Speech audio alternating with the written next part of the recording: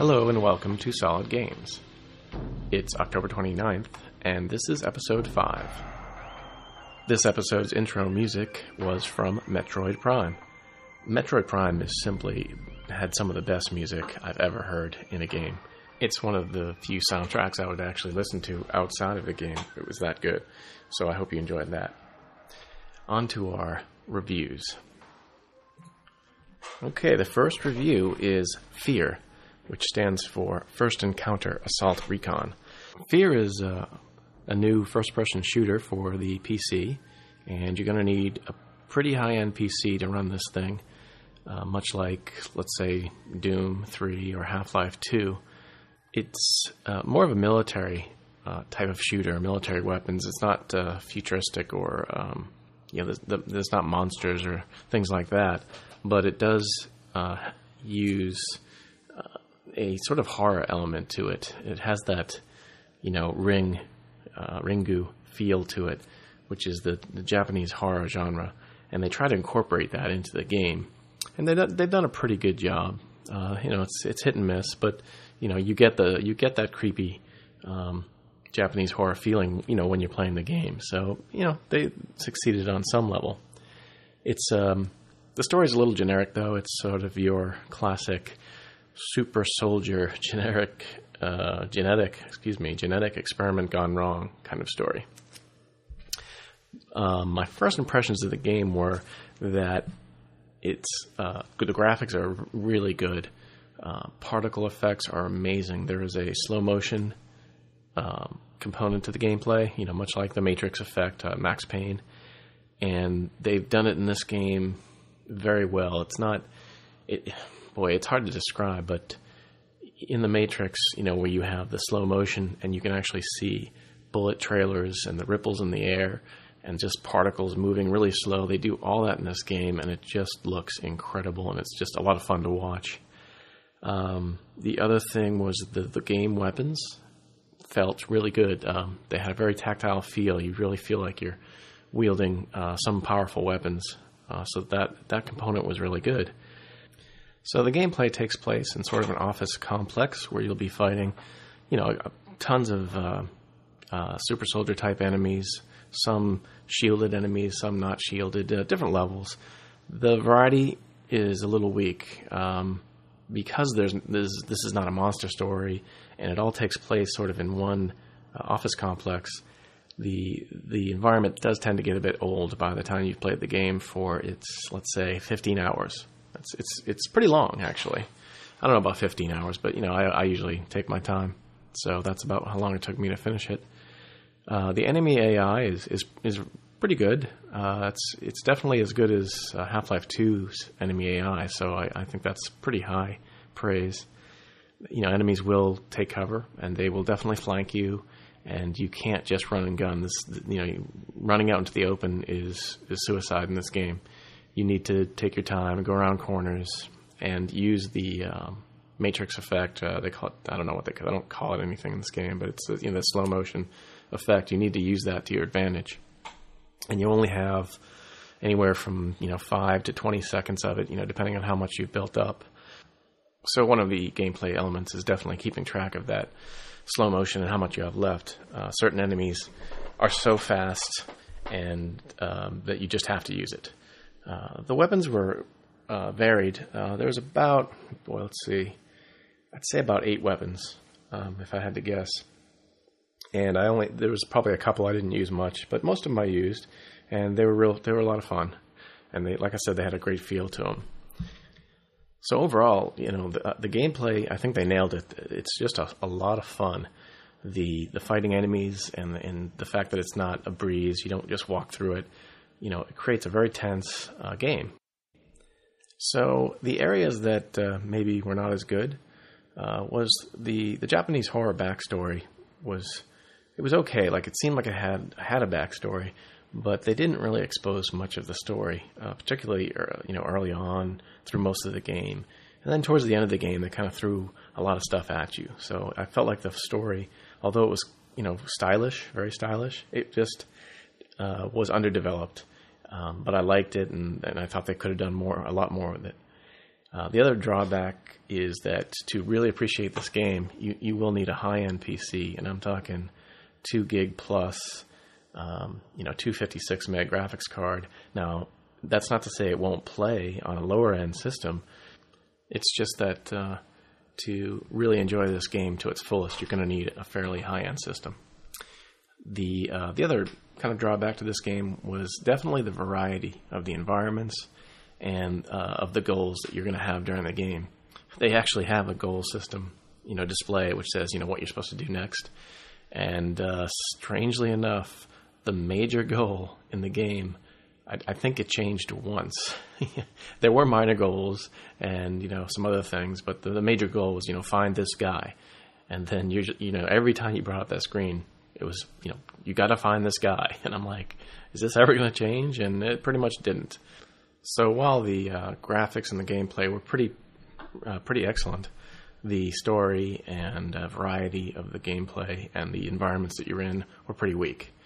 To sum up, I'd say if you enjoy these recent high-end first-person shooters like Half-Life 2, Doom 3, certainly, I think I would recommend this game.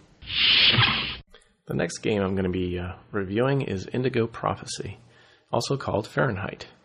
You can call this game, either, but either way, it's a pretty good game. This game is like a graphic adventure, sort of like Siberia or Phantasmagoria, the old PC graphic adventures. Basically, what that means is that the game is mostly driven by story and just the presentation of that story. The good news is that while it's just a graphic adventure, it doesn't take the classic approach to graphic adventures, which is where you simply just walk around and pick up items, and there's a lot of reading and talking, but there's no action, and they're not what I would call cinematic. This game takes a different approach in that it's third person, real 3D, and there is action. The action in the game takes place whenever a story kind of fork in the road is presented to you. You will have to play this little mini game, which involves moving both thumbsticks around and following the lead of the graphics on the screen. It's a pretty simple little mini game, and you'd think it would get boring. And I guess by the end of the game, maybe it does a little bit. But for most of the game, it's kind of fun because they changed it up a little bit. It's not the exact same patterns, and it's not the exact same. It's not just the joysticks. You do use the triggers sometimes. So after one of each of these mini games conclude, your path will be depended based on how well you did. Sometimes the game will actually end if you fail to do the mini game. Other times you'll make just a different decision. Different things will occur. Another cool element is that you don't play as a single character through the entire game. You actually play as two different detectives and the accused and the brother of the accused for periods of time through the game. And, that makes it a lot more interesting than just playing the one character throughout the entire game. As an example of this decision-making, the game opens with you actually committing a murder. And I would say that's a spoiler, but if you read anything about this game, they're going to have to give you one example, and this is the example they give out. Basically, you find yourself in a restaurant restroom, and you're kind of in sort of a daze or a stupor, and you see yourself sort of doing these things, although you don't seem very conscious of it. And at the end of that scene, some mini game starts, and it gives you a certain amount of time to figure out what you're going to do next. And some of the choices are, you can just run. You just run out of the restroom, out of the restaurant, and into the street. You can stay there and try to cover up what you did. You can stay there and kind of search around the scene and see what things you can interact with. If you do decide to try to stay and cover up your actions, they will cut to another scene. They open up another panel in the display, sort of like in the style of 24, the TV show, and it will show the police officer who is actually in the restaurant getting up and heading towards the restroom.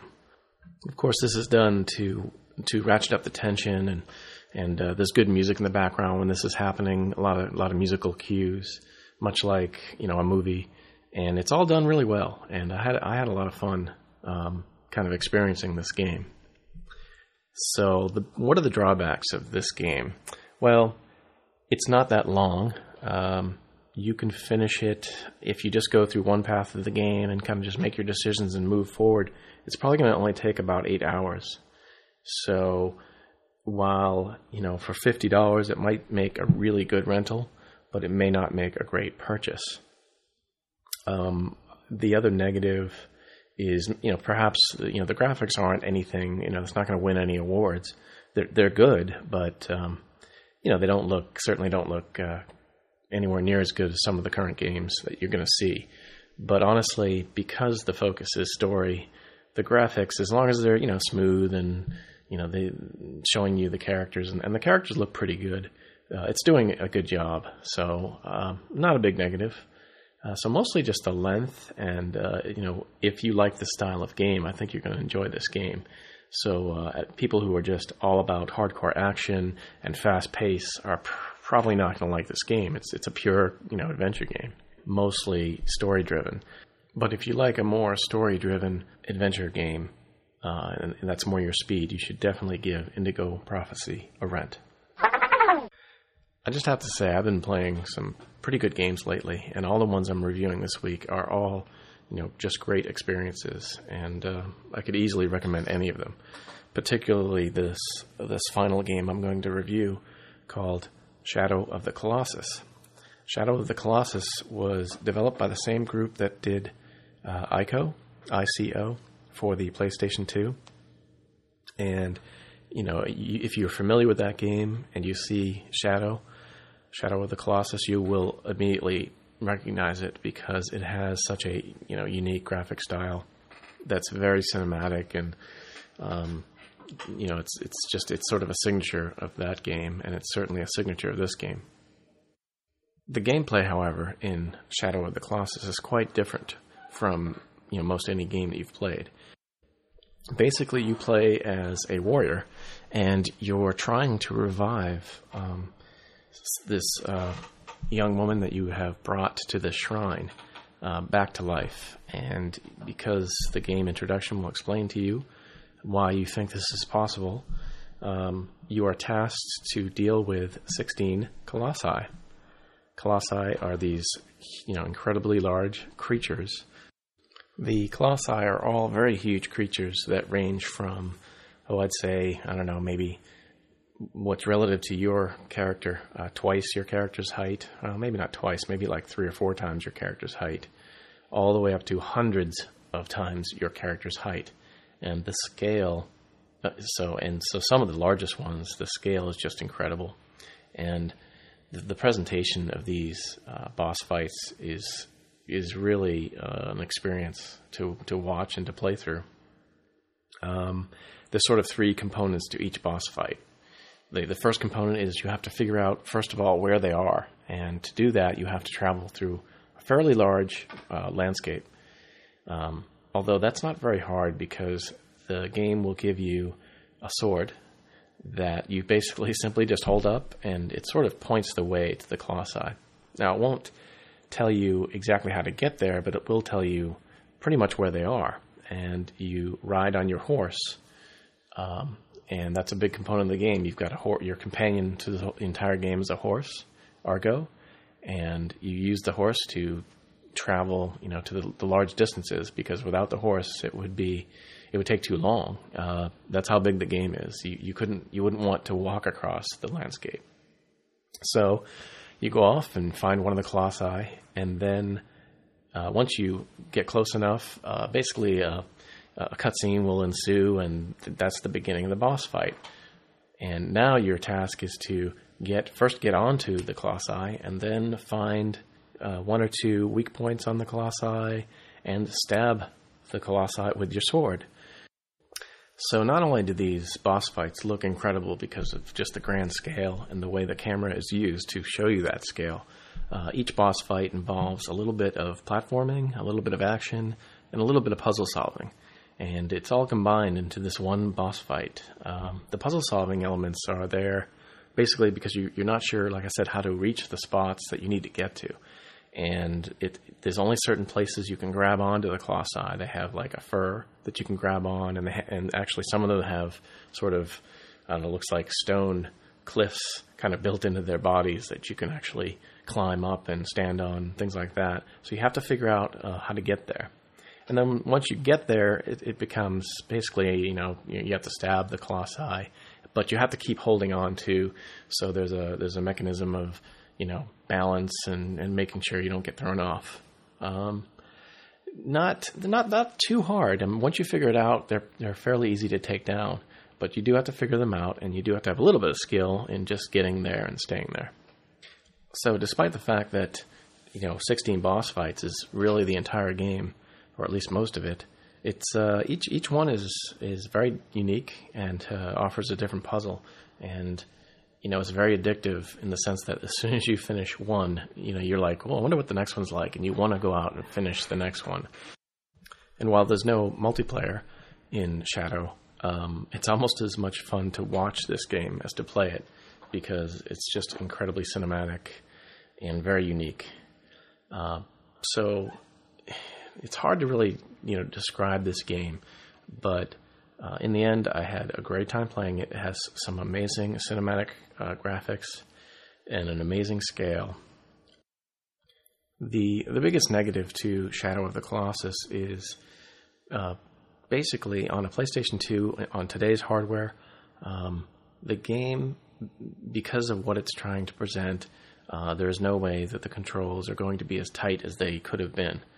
So the controls do lag a bit, and it takes a little while to get used to. And usually lag in a game will be a really bad point for me, but I put up with it, and I think it was worth putting up with because first of all, you get used to it, and second of all, there's not a lot of fast action. You're mostly climbing and holding on, and so latency and in the controls don't really kill it. Also, when you're riding the horse, the latency actually makes a little bit of sense if you look at it in the sense that a horse doesn't follow your commands immediately, so neither would the horse in the game. So you can kind of justify it, at least then. But there are times when it gets in your way a little bit. The other thing that gets in your way is the camera, which, like all third-person games, can be troublesome at times. But I didn't find it too bad. There was like 2 out of the 16 Colossus. I'd say during 2 of them, I got a little annoyed at the camera because it tends to swing around you when you don't want it to, particularly if you have to use the bow.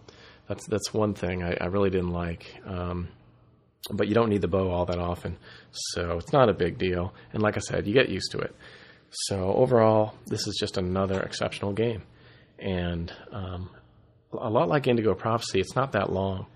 This one is a little long, and it depends how long it takes you for each Colossus, but this one's more of a 10 to 12 hour experience, I think. But the game is just a great experience, and once again, I think it's an absolute rent, certainly. And for many people, it'll be worth a purchase because they will want to play it multiple times. It's certainly that good, and it's that much fun to watch and that much fun to play. If you'd like to contact Solid Games and get your questions and thoughts read over the podcast, please drop us a line, solidgames@gmail.com. Okay, we have one listener email for this episode, and it's from Mastermind. Mastermind asks, why haven't you been focusing on anything else besides the Xbox 360? Sorry to say, but I'm sick of it. I would like to hear something about the PlayStation 3 and Revolution. Plus, you guys really need to know about the console's past so you can compare them to the future. Well, thank you for your email, Mastermind. I'd just like to say that Yeah, it's true that Solid Games will not be looking to the past of console games. We're more about the future, looking forward, and the next generation. So we're not going to cover too much of the console's history. It's true that I wasn't a console gamer until, I'd say fairly recently in the past few years. But I was a PC gamer and a computer gamer for many years before that. And Jeremy certainly has his experience with all of the consoles from the past few years. And of course, as far as the Xbox 360 coverage being most of the coverage, well, yeah, that's pretty much true. And, I addressed that in the last episode, and it's simply because there's a lot more Xbox 360 news and things to cover because the release is just a few weeks away. But we'll definitely be covering more PS3 and Nintendo Revolution as more information and more news comes about them. But really, since E3, there hasn't been that much new news on those consoles. There's been some new cinematics and new things shown, but not a lot of real new news. You can also contact Solid Games using Gizmo. Our Gizmo phone ID is Solid Games. So that's all the gaming reviews I have for this week, episode 5 of Solid Games. Solid Games.